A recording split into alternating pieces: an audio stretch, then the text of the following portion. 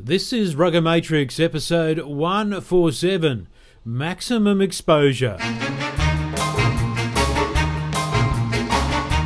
Yes, hello and welcome to Rugger Matrix International, the world's most quoted rugby podcast, coming to you via video and audio these days.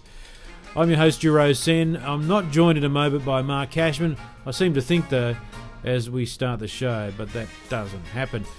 And who cares?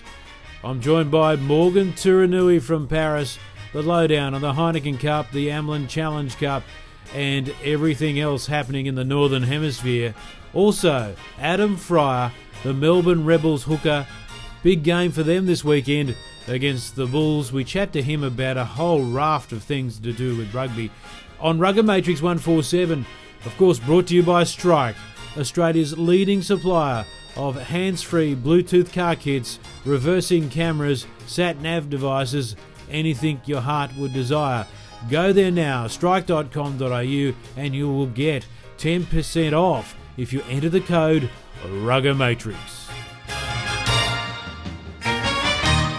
Yes, hello and welcome to episode 147 of Rugger Matrix International.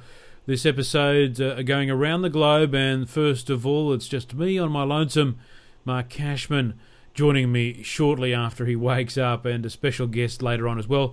But it's time to go to the north first. We'll talk Super Rugby later, and a lot of stuff to talk about in terms of recruitment and the Will Genia controversial scenario between the Western Force and the Queensland Reds. But let's say g'day to a good friend of ours from the mighty Randwick Club, now with Stade Francais, and it's none other than Morgan Turinui. G'day, Morgs. G'day, mate. How are you? Good to speak to you. Thanks for your time, mate, and commiserations. A tight game in the Amlin Challenge semi-final against Toulon, and that damn Johnny Wilkinson's done it again. But I think you're pretty happy with the result anyway. Yeah, not so much the result, obviously. It's never good to lose a semi-final, but we were quite happy with how we played. It's funny, the drop goal that Johnny kicked at the end was almost a carbon copy. If you were there at Homebush in 2003, he just dropped back into the pocket and he did miss. There was a few guys coming to charge it down, but no one got near him. And we're actually lucky he missed a couple. He'd had a couple of chances to win the game for them a few minutes before, and he missed a couple because it was absolutely blowing a gale down there at Toulon. And we had to go away and play that semi-final. So we played a sort of a mixed team. We left some people like Contempomi and Pascal Pape, Dimitri Sarzuski. We left them out of the team and sent sort of a mixed team down, and we actually played quite well, but obviously not good enough. And Toulon will go on to play Biarritz in the final in London in a couple of weeks' time. Yeah, Biarritz 19-0. Your score in the end was 32-29. Morgan, you managed to perform well yourself, but in some ways maybe a little hollow. The management of this competition with the top 14 as well is incredibly hard for you guys to do it. So I guess given the fact you have to do that, it's always a pleasure to get to the playoffs of any competition. Yeah, it was a shame. We were undefeated in the pool stages, and we pretty much got maximum points in every game, and had a good win against Exeter in the quarter final. I think, as we've talked about before, juggling your player fatigue levels across those two competitions is hard, and Michael had to decide. We have a game this weekend at Stade de France against Racing Metro.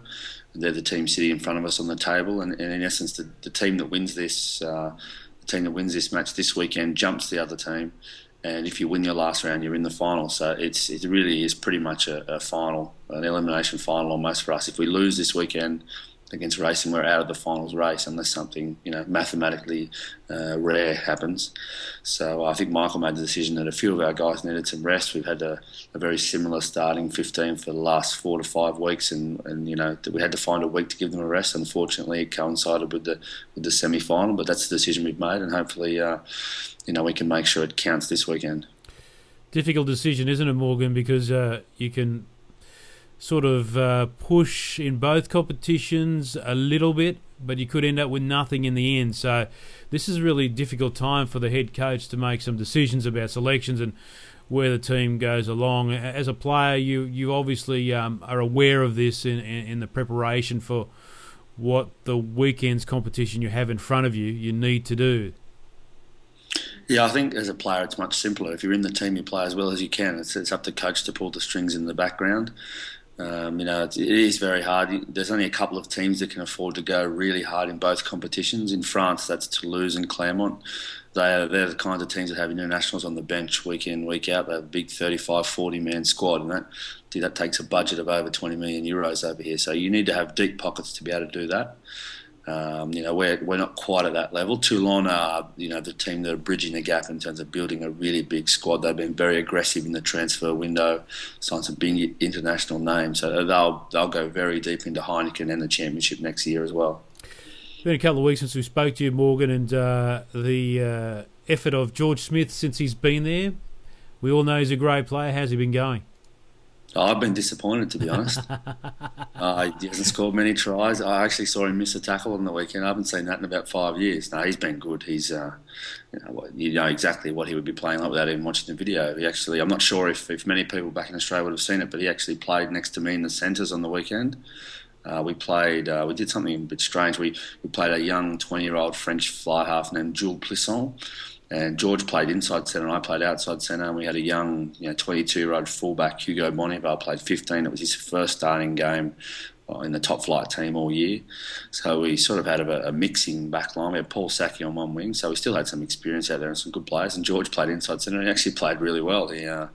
It's funny, every time he was in a tackle, obviously starting in the midfield, any time he was over the ball, he had that split-second advantage from the back row to get there. And if he's over the ball before anyone else, he's never going to get moved. So we got a couple of nice penalties out of it. And I always talked to him about how he spends all his time in the midfield during the games anyway, so it wasn't too much of a stretch for him, but he played really well. Yeah, I was going to say, I think he's played in the centres a fair while in his career. Yeah, he should put 12.5 on his back, not 7. Well, I think he was. Yeah. Yep, I think he was pretty happy because he thinks he can get 1 or 2 more years out of Beaver in Japan if he can show that he can play inside centre as well. So he's pretty happy. He's done well. Well, Morgan, what about Johnny Wilkinson? There's talk about him going from zero to hero in one game, and he's certainly done the job. Still a lethal weapon at this level. Oh, his boot, is still unmatched. It was a really tough breeze going across the field, and he kicked quite well. Both in general play to get us in our own half. And then any time we infringed, they really converted it into points quite well. We were quite lucky that he missed a couple. They rely very much on him to accumulate points for them. Toulon, probably too much so, considering the amount of cattle they have. Like Matt Giddo playing at 12 next to him didn't get much opportunity in the game. That happens sometimes. Sometimes the style of football Toulon play doesn't give him much chance in the midfield. Their back three gets some chance on turnover and counter-attack.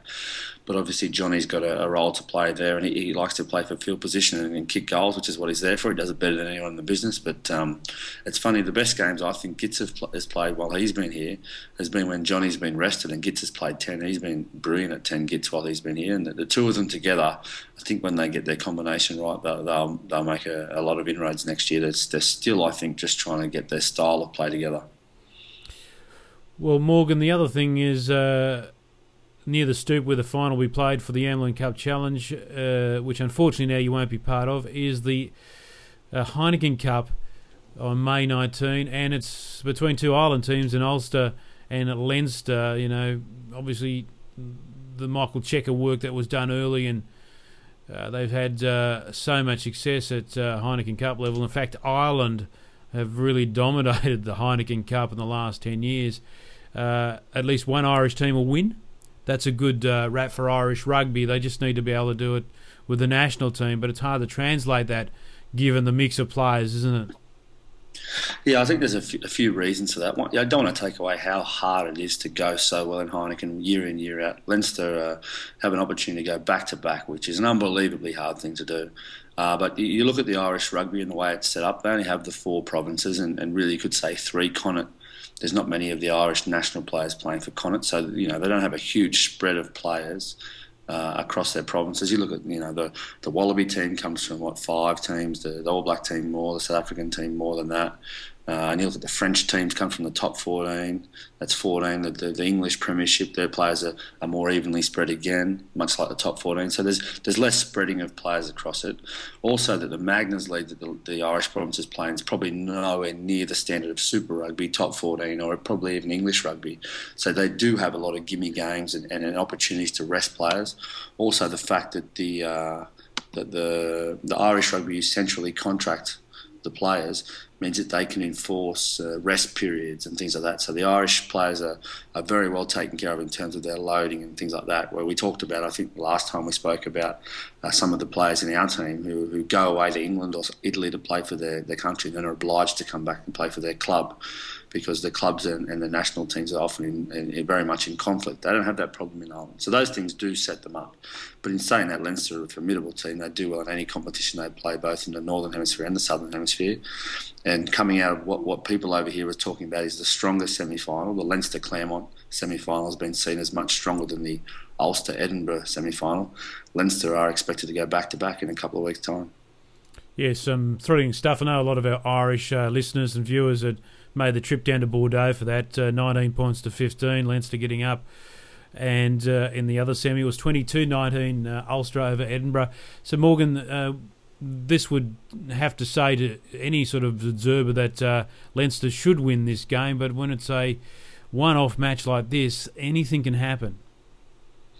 Yeah, Ulster have been very disciplined. You know, they went to Munster and knocked Munster off in a quarter final, which was a huge win. And then they played to their systems and got the job done against Edinburgh. I think they rely very much on Ruan Pienaar at 9. I can see Leinster putting a lot of pressure on him. You know, he's their big player. I think Leinster's just got too much firepower, too much confidence, and also a lot more experience in big games. And you can't underestimate that fact. As you said, anything can happen on the day, but they will go in overwhelming favourites. Morgan, I saw a little note there in regard to French rugby that Mike Tindall could be heading his way across the channel if things don't work out with Gloucester. Would that surprise you? Oh, yes and no. I think the lure of the lifestyle and something different, and even to get out of the little bubble of where he is in Gloucester and even in England, obviously with a high-profile marriage and wife, and also being a former England captain, and even the way the World Cup ended, I can see how attractive it would be for him to get away. I know I had a quick chat to Gitz and a beer with Gitz after the game, and he's loving life. Him and his wife Bianca have had a little baby over here. They've just enjoyed being away from the high-paced pressure cooker of Super Rugby into Test football all year round. And I know, they don't have those long haul trips away, those 3 weeks in South Africa. If you go and play away, it's just overnight, or even sometimes you go straight home after the game. So I can see the appeal for people, especially as they start to settle down and have families and that the lifestyle here can be good. Obviously, rugby's still hard and high level, but you do get blocks of time away, and you're just away from the pressure cooker sometimes of the home situation in terms of rugby. His name's been mentioned in dispatches as coming to Stade Francais. I'm not sure we're keen anymore. I think we talked to him earlier, and more recently Mike Tindall's been talked about going to Grenoble, who was a team who just won the Pro D2, the second division team that will be coming up next year, the first team to qualify. They won the Pro D2. It's first past the post for the first team. And then the other teams play off for the second spot to come up. They're coming up directly, and there's talk of him going there. But the most recent thing that we've heard is that he'll be something of a player backs coach at Gloucester. So not much has been said in the past couple of weeks, but that was the last thing, that sort of rumour that went around. But obviously rumours aren't worth much. They certainly aren't, and not until you ink something on paper. And had an extraordinary situation back here in Australia, Morgan, with Will Genia, rumoured to go to Perth. The deal fell through. He decided to stay with Queensland over the weekend. Lots of speculation in the back room about what happened there. But in the end, there was also talk that he was attracted to Perth because Michael Cheika was on his way there as coach after this season, because Richard Graham is now moving poached to Queensland. Every time something happens in a coaching job, Michael Cheika's linked to it. He must be getting sick of it, Morgan, as your coach there. Yeah, I don't think he's too impressed by it. I think also you have to remember too that on the other side over here, French presidents and French rugby clubs really always have itchy trigger fingers, and they don't really like seeing things like that. The coach that they have under contract or they're about to extend or have extended being talked about in dispatches as going back to Australia. So the problem with those sorts of articles is it makes the people over here nervous as well. I'm sure our president wouldn't be too happy with seeing his head coach being talked about in dispatches of heading back there. As I understand it, Michael has agreed to another year here at Stade Francais next year. I think he's exercising he had a 2-year +1 option in his contract. I believe that he's exercising that last year in his contract, and I'm assuming, I'm almost unequivocally saying that he's staying here at Stade Francais next year. Some of the reporters back there might know something different to me, but that's the way we're working here, and I've seen no signs that anything different will be happening. All right, so that's technically what you believe. What do you believe in your gut? Oh, he won't be going anywhere. My gut, he's not going anywhere. From what I've seen, he's very comfortable. His family's very happy here. I think he's got big plans. He's worked very hard to try and get the system that worked for him at Leinster. He's trying to put that in place here. And when you look at Leinster, they're quite similar to Stade Francais. You know, they're the big town team. Even I think we've talked about it before. They're quite similar to a Waratahs setup. So people to take a point of reference, the team from the main city, the team that are underperformed for years. And Michael went there and he turned the place around. You can see he's left not a bad legacy behind when he left as well. And I think that's his plan here. And I don't think he'll want to leave Stade Francais with that unfinished business. I think the challenge then, eventually down the track, if he decides to come back, Morgan, is possibly the Waratahs down the track, because that is the monster that has to be tamed. And as Michael Cheika doesn't need to be a career coach, it's certainly a challenge he would be up for, and it'd be great to see, actually. But that might be the challenge down the track. I think that is the challenge for any coach. To be a head coach, excuse me, to be a head coach, you do have to have some sort of ego, that sort of thing, and belief in your abilities. And that's probably the big dragon that needs to be slain. Someone needs to take the Waratahs to a premiership. If the right situation came up, I know him and his wife Stephanie are both from Sydney, obviously, so that would make life a bit easier. I just think for him the challenge is the big thing, and that's definitely the challenge that everyone's looking at the Waratahs job. All right, Morgan. Now the other thing is that you probably need to come back and play a few games for Randwick, because the mighty Wicks are struggling a bit at the start of the Shute Shield. That's all right, mate. It's only early. Save the run for late. Oh, there's no, mate. You don't win the Melbourne Cup in May, do you? No, and you have won the Melbourne Cup, the first four, as I recall. I wish I owned the winner. All right, mate. Well, thanks for joining us again. Commiserations of the weekend, but pretty good effort. And I guess in the end, the top 14 has to be your priority now. Yeah, it is. Obviously, being the Challenger European, not the Heineken Cup, it well and truly is the be-all and end-all. For us, it would have been nice to be able to keep going and have that one-off shot in London later on. But for us, making the finals of the top 14 is all-encompassing. Unfortunately, we had to sacrifice our approach to that game, but that's the way it goes. And hopefully, we'll beat Racing this week and make our way to the finals and worry a few other teams around. I think there's a few teams that would not like to play us in the finals, but we're just going to make sure that we're there and present ourselves well. If we can qualify for the Heineken Cup next year, that will be a different story, because the Heineken Cup, as we'll see when Leinster play Ulster, is a big thing over here. All right, Morgan Turinui, thanks for your time tonight. Pleasure, mate. So there he is, Morgan Turinui, joining us from Paris tonight, and it's always a pleasure to have his time. Very valuable there in Paris. And of course, Rugger Matrix, as I said, is brought to you by Strike. Go to strike.com.au for your mobile phone, in-car kit, Bluetooth devices, reversing cameras, you name it. Go to strike.com.au, enter the code RuggerMatrix, and the lads will give you 10% off. Always looking for a deal is my next guest, and he joins me from Melbourne tonight. Here he is, Adam Fryer, and you're looking resplendent there in your Rabo Direct Cougar Rebels outfit. G'day, Adam. Nice plug there, Giro, for your obvious sponsors and mine. Just got home from training, and as always, thrilled to be on Rugger Matrix. Well, finally great to have you, but you went beyond the call of duty, downloaded the latest Skype, so you're coming in loud and clear. And Adam, mate, there's so much to talk about in the Super Rugby. We've just covered everything off in the north. But firstly, I just noticed on Betfair that you can get for your game against the Bulls this weekend, I think the draw is as much as your victory, about $2.12. That's not fair, mate. And I'll tell you what, we don't mind that. I think we've started favourites 3 times and we've lost 2 of those. So definitely the underdog tag for us suits us. But this Bulls side, they were written off at the start of the year, and there seemed to be probably them and the Stormers, the best South African sides to come out of that conference. We need to put in a very big performance this weekend, and certainly with the news of late, losing one of our 5'8s. Will it do us harm or good? Time will tell. All right, let's take care of it straight away. You raised it. Danny Cipriani and the Melbourne Rebels have parted ways. Some people say he was shown the door, but in the end, when you've got a contract like that, you have to decide together that you're going to part ways. Disappointing, I guess, because he came to Australia with such high hopes. Wonderful player, brilliantly talented.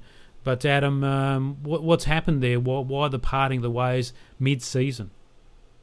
Look, there's a number of factors, and we don't know the full story, and me even being his teammate, I don't know the full story, but what I do know, his contract was up, I believe, on the 1st of August. So they've parted ways, but I don't think it's a severe payout, and even if they've met sort of halfway, I don't think it's a huge sort of financial compensation for the Rebels to pay him out, or if he stayed, if it was going to be a massive gain. But I echo your thoughts there. I think it is disappointing for Danny, and if he had his time again, would he have done things differently? I don't know, but coming to Australia, there was such big hype on Danny, and he hasn't really delivered. He'd probably be the first person to tell you there, but obviously now looking to play for England, and the way Kirtley played in that second half against his old team, the New South Wales Waratahs, he just looks brilliant at 10, and the writing was on the wall then that Damien Hill was going to use KB for the rest of the year at 5'8", and Danny, can he play fullback potentially? Can he come off the bench to provide an impact? Of course. But Danny expressed interest throughout the year and has always been passionate about playing for England again.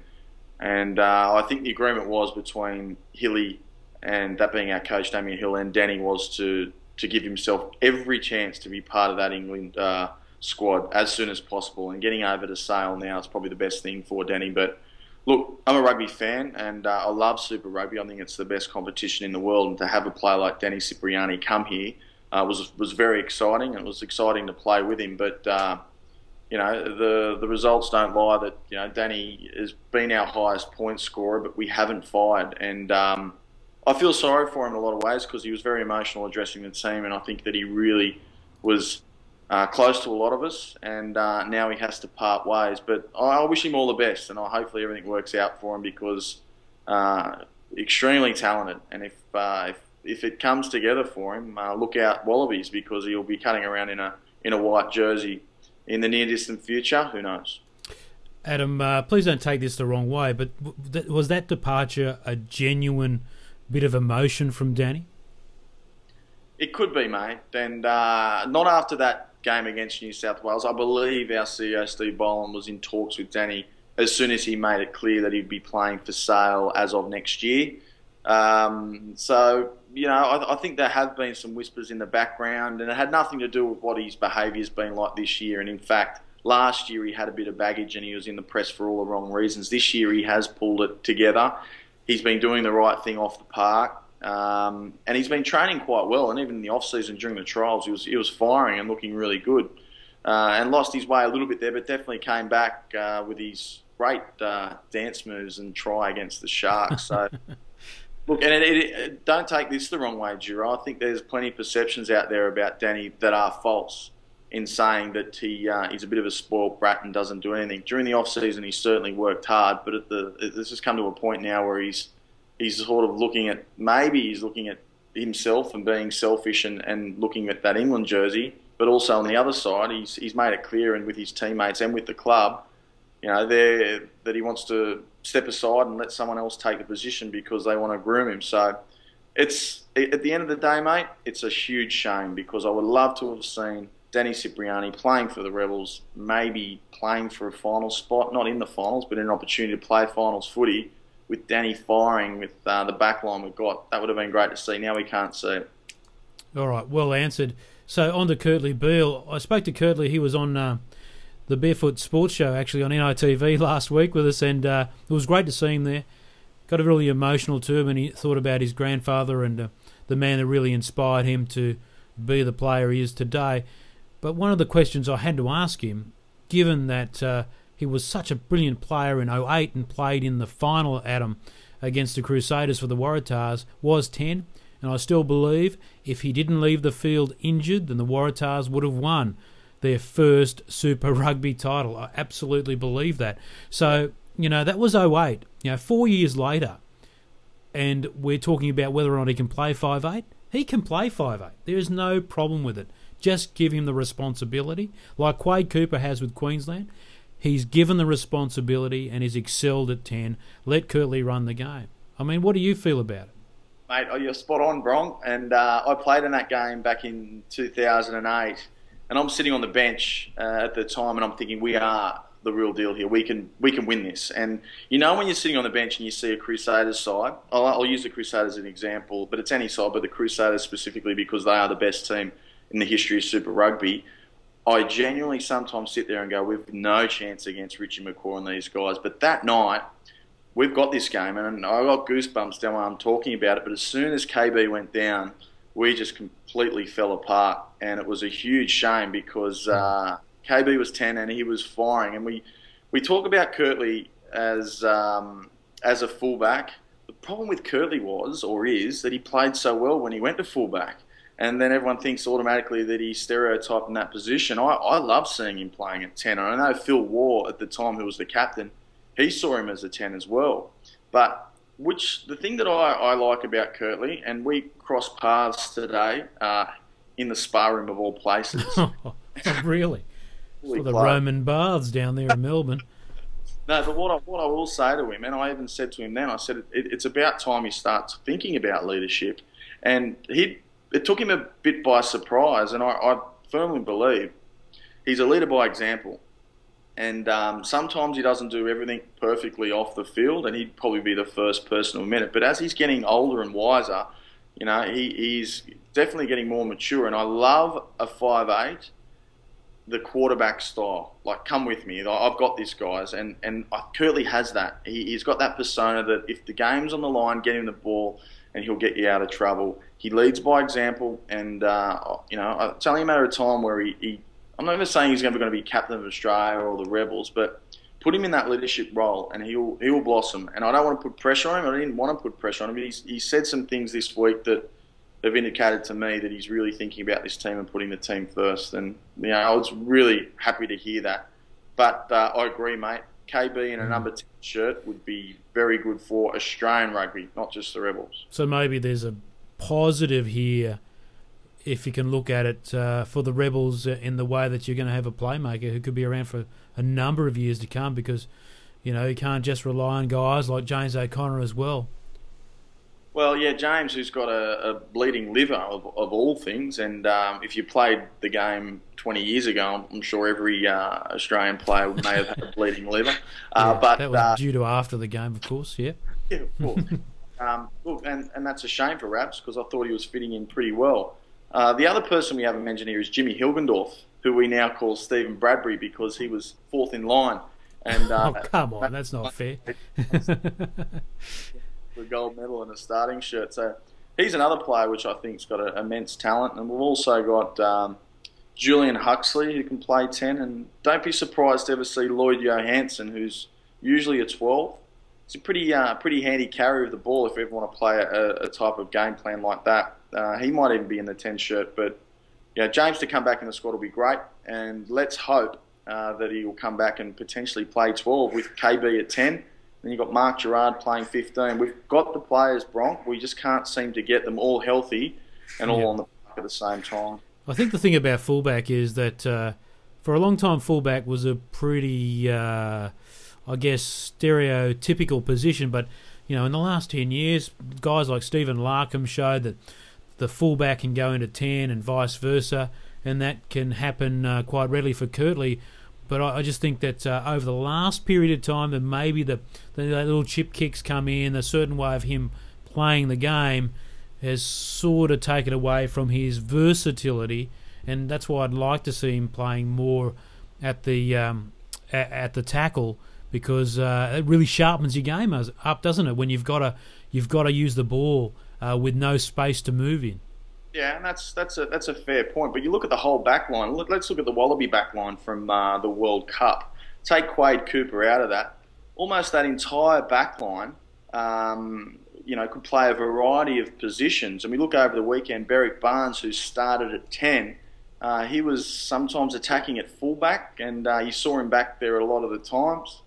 I think, and even Harris, Mikey Harris from the Reds last year, who fills in at 10 now, he's a qualified fullback as well. So you certainly need to be able to adapt and play both of those. Another one's Harvey from the Western Force, who started at fullback, can play 10. It's sort of one in the same at the moment, and I think it's just the way rugby's turning. It certainly is in the backline perspective. I mean, look at the forwards now.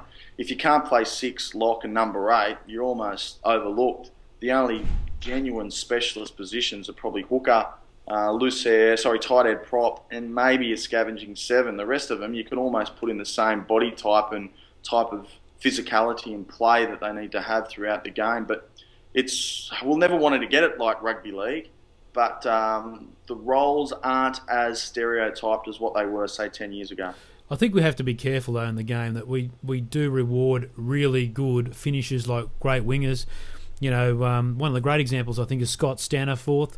You know, he could play in the centres, even closer in a pinch. But, you know, he was one of the great finishers. You know, what's wrong with being a great at your job?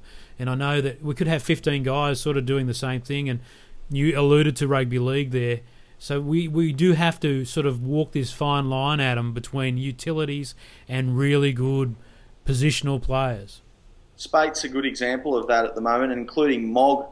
As well for the Brumbies. They are sensational finishers, and there's still a place in the game for these type of players. We tried to start Cooper Vuna in an inside centre for the Rebels last year. He's not an inside centre, he's a genuine finisher. You get him the ball with the try line in sight, he'll be able to score you points. Joe Roth, the same.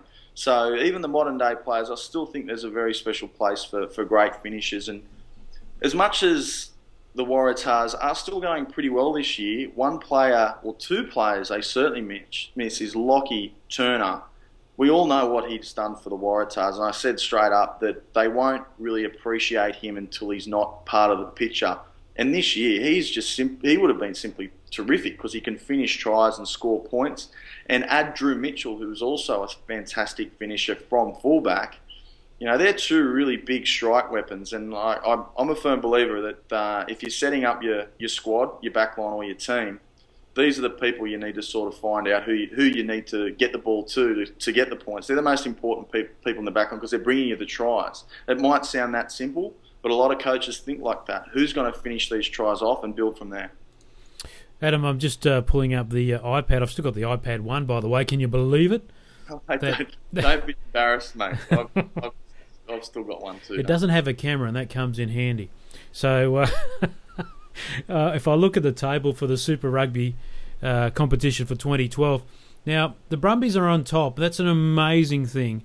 And I know you're in the battle is still pretty tight. I mean, you're only like, just over 2 bonus point wins away from the top of the table. This comp can change so quickly. So the Bulls game, really important for you. But if I look at the other two conferences, the top points there, 39 for the Chiefs and 37 for the Stormers. For Australia, it's 31. So the points haven't been so readily available. But what that means is probably it's a tighter comp. Yeah, look, the competition really... There's been a fair bit of debate, mainly out of New Zealand, saying that the Australian conference is the easiest conference, and whoever gets the leader of the Australian conference has got a sweet ride into the finals. Fact of the matter is that they're the rules and we play by them. And now in 5 years' time, I think rugby is in a bit of not a transition phase, but it's still finding its feet. We've grown from 3 teams in 2004, I think the Western Force came in, so it grew 20% overnight. And then again, it's grown the similar amount when we put the Rebels in. That's a huge drain on talent pools, and we're not ever going to get a truly national brand of rugby until we do that. The teething of that are potentially that the teams aren't at the top of the competition. Now, that's only for the time being. So there has been a fair bit of debate saying that Australian teams aren't firing this competition, but I tend to disagree. A lot of the injuries that we've had, it's just unheard of. And you go through the Waratahs, the Reds, and even it's to some extent the Western Force and Rebels. We've had our toll of injuries, but the one team that has been able to put the players on the park, and a lot of no-name players, not now, but they were 3 months ago, are doing exceptionally well, and I think they're led well by Ben Alexander and Steve Moore. And I know Benny Moen has been captain, but their leadership on front and their ball carriers have just been outstanding. And Leo Leofano, if he's not in a gold jersey this year, I'd be very surprised. He's been scintillating. And then you throw in Mog, who's a proud Queanbeyan white, and also I spoke about Spate before. They're a very good side, and I'm hoping that they will be in the finals in some capacity, and hopefully we can get the Reds or the Waratahs in there as well. And if the Rebels can make a nuisance of themselves against some of these Kiwi and South African sides, we're all doing Australian rugby a favour. And as much as I'd love to see the Melbourne Rebels make the finals and win it, will it be this year? Will it be in 3 years from now? I can't answer that, but seeing Australians do well in Super Rugby is what I want to see. Well, if you settle on Kirtley, you might be halfway there, Haas. Looking at the Stormers, for example, being on top, and the Bulls, both on 37 points. So you're certainly up against the Bulls, who are a rejuvenated franchise.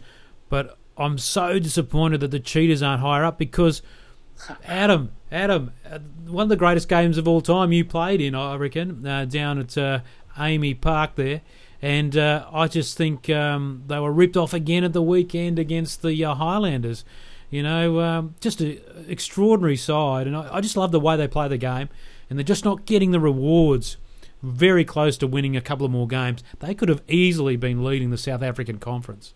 Can you imagine the sight of the buffet after the carnage from the coaching of the Cheetahs? They are all massive. Oz Durant, Nadrotsky, and look, I love them too, and I've always known that Nadrotsky's been a bit of an out there thinker of rugby, and it's certainly come with this Cheetahs style of play. They just attack. They don't care how many points that they bleed or let through. It's all about how many they can get on the scoreboard. But I tell you what, that reserve 5'8" that had the shot there, I think with about 5 minutes to go, it was dead in front to the right post. You're probably 2 metres away from being 10 out, black dot penalty goal, and it shanked it. Now, if that goes over, the Cheetahs, that defines their season. You could just see the coaching box; they were just devastated. But this Highlanders side that they beat, they're again the surprise packet in New Zealand, very similar to the ACT Brumbies. Basically broke, pulled a team of no names together, and fair enough, they're sitting on top of their conferences. But love the Cheetahs. Love to have another crack beating them just quietly. Well, not entirely no names. Our good friend James Haskell is playing with them and decided to lay a few quiet blows into the opposition at the weekend. So he's getting stuck into Super Rugby, physical WWE style. Mate, he's an absolute monster, isn't he? And I had to take it to him. I said, "Who's this bloke? This 25?" But he obviously the reserve jersey didn't fit him. But and I shouldn't say no names, but I do know that they had their financial troubles and they were struggling to recruit a side. And Andrew Hawes, a player that's sort of rejuvenating himself again. But gee, Haskell can play, mate. He's an absolute animal. He's almost like the Paul Gallen of this Super Rugby competition. Yeah, 80-minute man. Just amazing stuff. So your game's a big one this weekend. Thoughts on the Crusaders? They dispatched the Waratahs. Fruin was outstanding. Great haircut, by the way. And they just ooze class, don't they? They're not the same team as we're used to seeing, but they've still got class. To beat the Waratahs at home like they did was pretty good. And I've got to give the Waratahs credit too, Adam. Many players injured, and they still came up with a wonderful effort there. Look, this might sound very cheesy and cliche here, Bronk, but I put that the real winner on that day was rugby. It was a daytime game. They had over 30,000. There it is, daytime game. Yeah, I know, but it was a tight contest. There was tries scored. There was bad haircuts. There were good haircuts. What about Kirtley's, by the way? The whole environment that the Sydney Football Stadium can create, and I've played one daytime game there for Super Rugby, and we almost filled it, and that was 5 years ago. And then I've played some club rugby grand finals there as well. there's an argument to say that there's no better stadium in the world during the day. And you look at all the NRL grand finals they play during the day with Tina Turner on the stage with Jimmy. Like it has that atmosphere of being a really, a great rugby or a great entertaining ground during the day. And although the scoreline didn't work in the favour of the Waratahs, I still don't think that this Crusaders side deserves to be favourite. I still think they are at $3.50. I don't see them up there as the pinnacle and the team to beat at the moment. Richie McCaw, didn't look overweight, but he looked massive when he came on the field.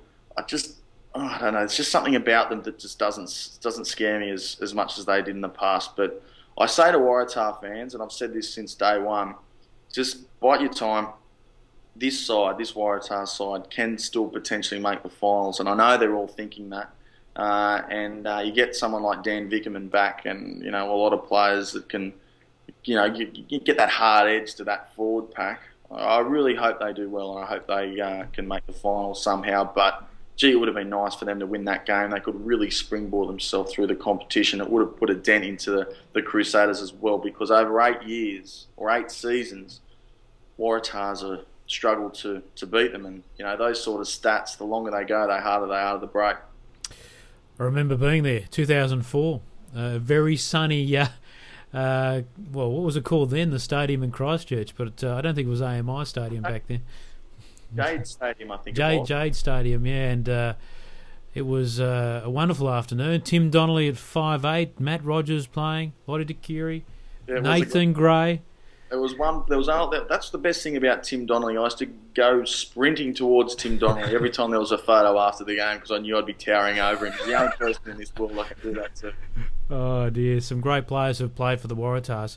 So that is where Super Rugby is at the moment. But Adam, I wanted to mention before you go, and it's been great to talk to you about all things rugby, is the state of the media in the game.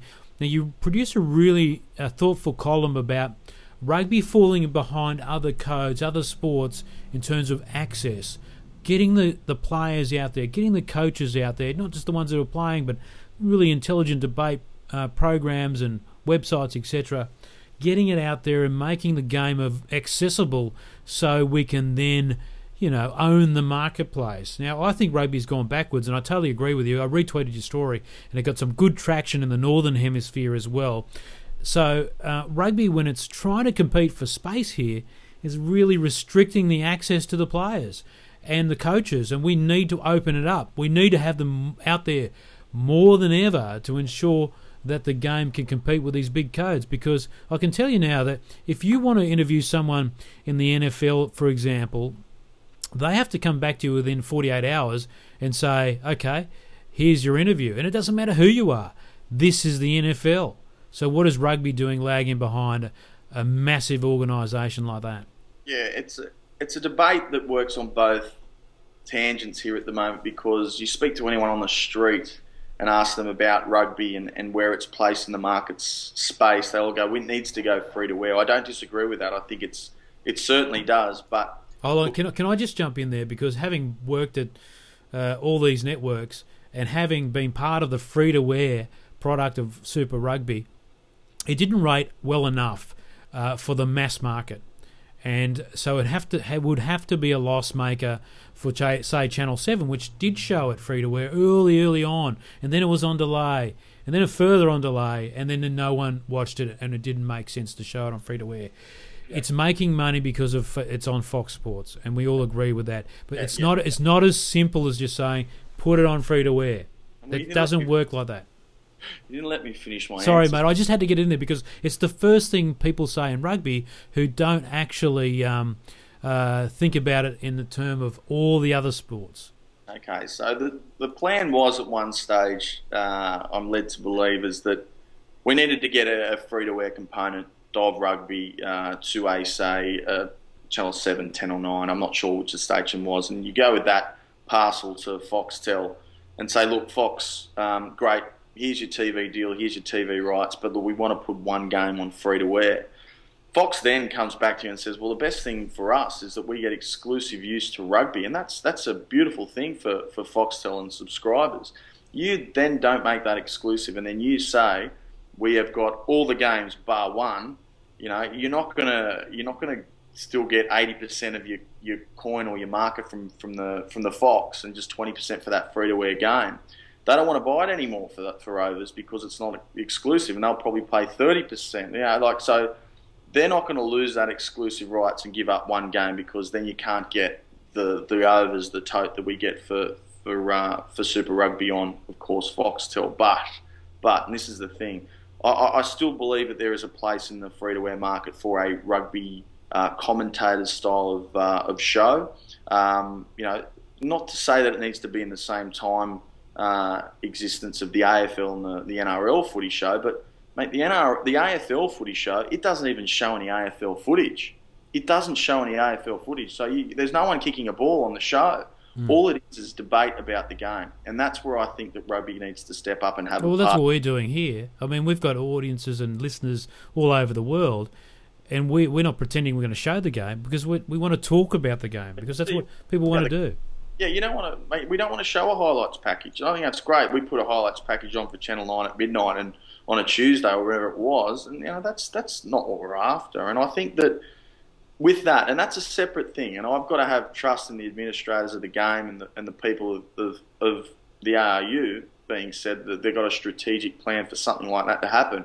I'm confident that is going down, but on the other side of the coin, Bronk, is that we can't ever, as players and coaches, say, no to an interview. We can't say, no, it's the night before a game, I want to get to bed early, or I can't go in a studio and do that. Can I do it over the phone?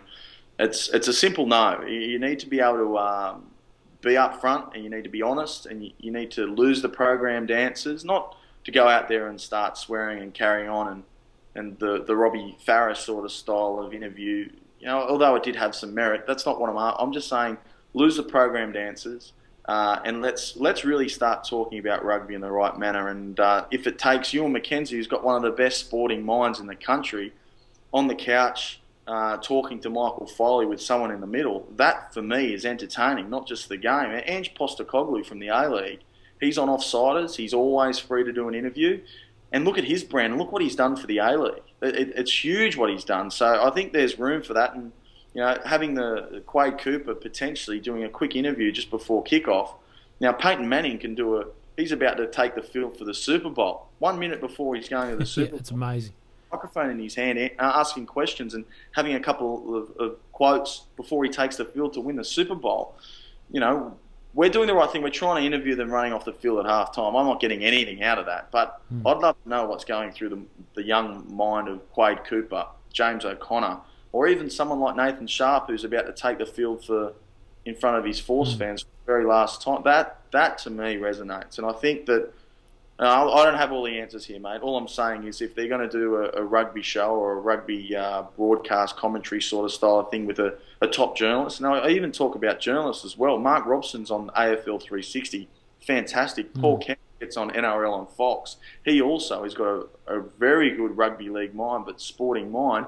He's providing comment and he's sparking debate, and it just goes from there. And what have we got at the moment? We've got Rugger Matrix, and Casho's on there. He's an editor of a magazine. You got yourself with a journalistic background. I want more, and not afraid of it. And that's why things like the Raw, Green and Gold Rugby, these sorts of sites have sprung up.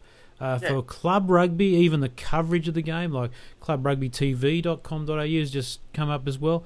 Look, the people are speaking at them. The people like us are out there producing content because it's not being done in the mainstream to our satisfaction. And I'm not talking about just general coverage, but meaty sort of stuff. Yeah.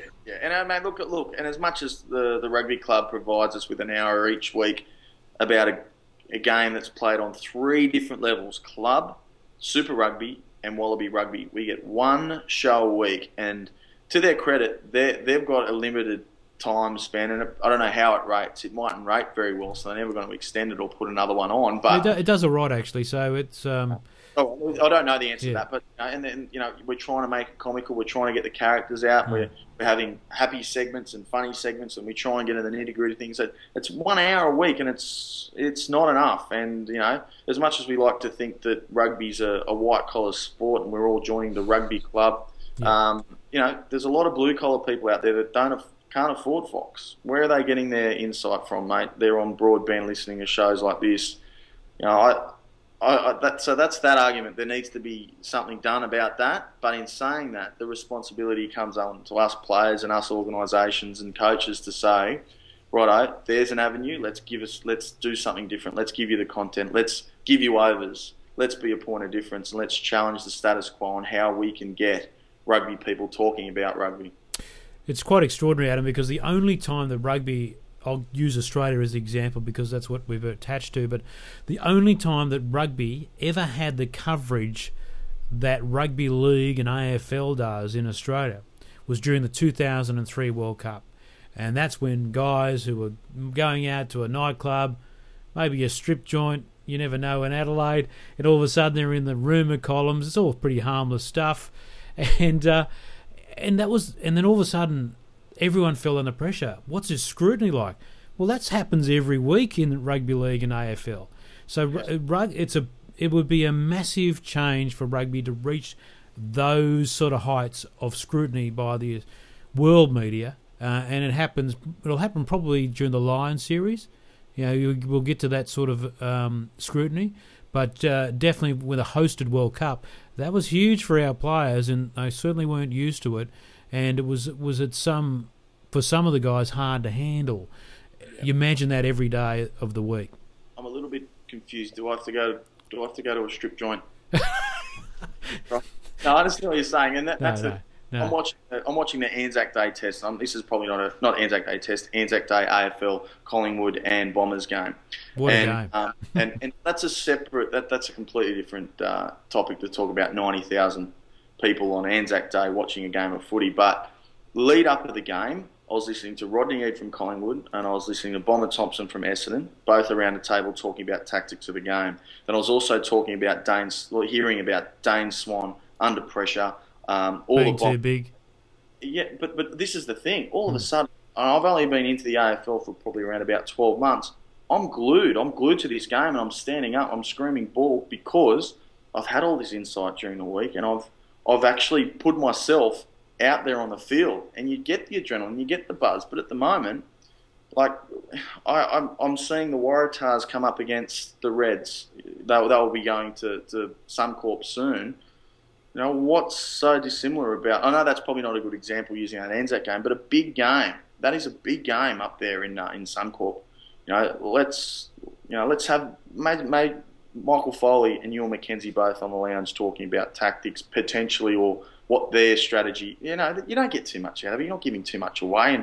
And having Ben Robinson, Fat Cat, very entertaining guy with James Horwell, and across the couch and like that to me. And then you get the build up and you get people and punters who are not rugby fans switching on the TV and going, oh, that's right. I was watching that during the week. This is going to be a great game. So it doesn't just lead from the pre-game show on Fox half an hour before a game to get fired up about a contest. It happens 3 or 4 days beforehand. I could give my opinion on this, but I'd like to hear yours about what do you think about the amount of players who actually enjoy doing the media stuff. There's certainly guys that don't run from a microphone, but as a general chore, I mean, it's really just talking. And I didn't really like to, as the media manager for the various teams I worked with, didn't like to load players up with too much spin. It was like common sense. Don't do your teammates in the eye. Don't give away the game plan, but just don't hold back when you're being personable with someone in the media. Like if you're like a great example is Owen Finnegan, and I'll never forget this, Adam. When he played with you might have been with the Brumbies back then, but when he was the Brumbies, he came to Fox Sports on the weekend before playing the Waratahs in the semi-final, and he said, we're going to put 50 points on you blokes. And so that would be the worst thing you could say in a coach's mind before a game. And guess what? They put 50 points and Justin Harrison even scored a try. Yeah, so it doesn't put the mocker on you. It's just words. Yeah. Look, I have to admit, there are some players that enjoy it more than others. I certainly enjoy the challenge because I know where rugby can get to, and I'm passionate about my game, no doubt about it. I think Drew Mitchell does a fairly good job as well. And look, for me, a comment from a player, I just want to move away from a media man or a media manager to say, mate, this is what you need to say. This is what you need to. These are the rules this week. This is what you need. Like, have faith in the playing group to say the right thing. So trust needs to be there, and we can't afford to give away these programmed answers anymore. It's just not going to cut it in this market. And if you're up on stage or if you're getting interviewed, and you, full credit to the boys, we're giving 110% this week, or the culture at our club is great. All these one lines you seem to hear all the time. That you change the channel, or you don't potentially buy a ticket for that game. But it comes with trust, mate, and you've got to have you've got to have your captain, you've got to have your senior players, certainly, and leadership groups all with the right message. But it's an interesting one, because some coaches and some people don't agree with it. My opinion is that if you want to get rugby to a level where it certainly deserves to be, because it's a great game, we need to provide something else. We need to give them something else. And for me, it's clear, honest opinion. And it's a different debate. I know I'm going to use other codes here, but Gary Ablett tweeted something the other week about a player and his tactics on the field. Some people say, ludicrous, these kids using Twitter these days. And on the other side, you're saying, thank God we've got an honest player now, not with a programmed answer. So things need to evolve. But, the Rebels it's been pretty hard, because down here in the market we're only a very small fish, but I've always had the mentality of being honest, and and if you love your game, you're always going to stick up for it. So that's where it lies, I suppose. All right, Adam. Well, that's the reason we got you on. There's so many interesting things happening in Super Rugby at the moment, and we know we're going to get the right answers from you every single time. How you feeling? Mate, how you feeling, by the way? Yeah, good, mate. I'll be on the bench this week, back from a calf injury, thank God.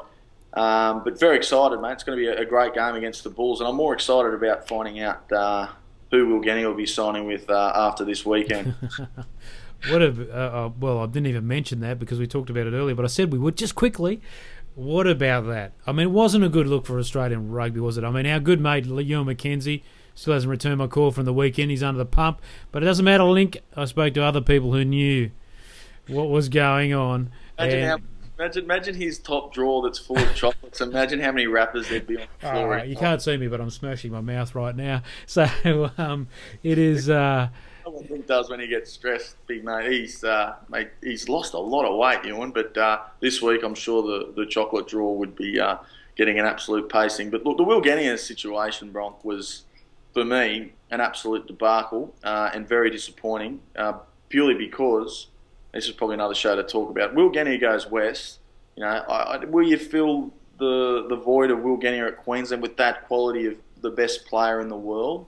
Not as much. You'd probably get 80 or 90% of that player. But what Will Genny would have done for rugby nationally if he went to the Western Force, and if the Western Force really started recruiting on the back of David Pocock, Will Genny being at the same club, you almost, pardon the pun, the force starts to become a force, and then you get Australian rugby very strong. And I've always said diluting the rugby cordial needs to happen, and it will hurt for the next little short term. But in the long term, and 10 years from now, that's going to be a positive thing. But Big Willie's decided to stay with the Reds, and you would love to be a fly on the wall in some of those meetings in the 11th hour on what happened. I feel sorry for Tim Horan, who got some pretty good mail, and he's actually copped a pasting and backlash of what he said and what he knew. Well, he was right, wasn't he? Well, he was right, and there are some people in some circles even suggesting that Tim, he knew about it for a while, and it was a strategy to potentially get Will to stay. I don't agree with that. That has been speculated about. Yeah, but mate, Tim's a great guy, and Tim's doing the right thing. He was a player, but he's wearing his broadcasting hat, and he got that mail and he said it. But at the end of the day, mate, he's staying in Australia. Well, he could be, because he gets his ARU top up now negotiating. If that doesn't go well, guess what happens?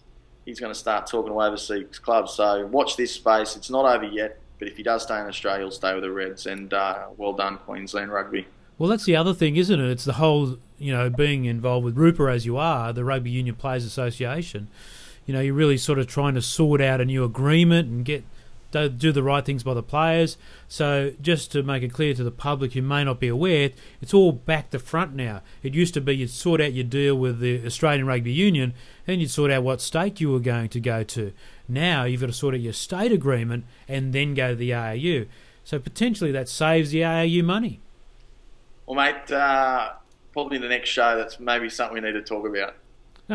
All right. Yeah, you don't want to get started, do you, House? Go forever. But sure, the contracting protocols of Australian rugby have been changing a lot in the last sort of 6 months. But as I said, and not really answering your question, is Will Genia, if we keep him in a Wallaby jersey for the next 4 years, we'll go very close to winning that World Cup. Well, certainly. It's too early for him to go to Japan, isn't it, Adam?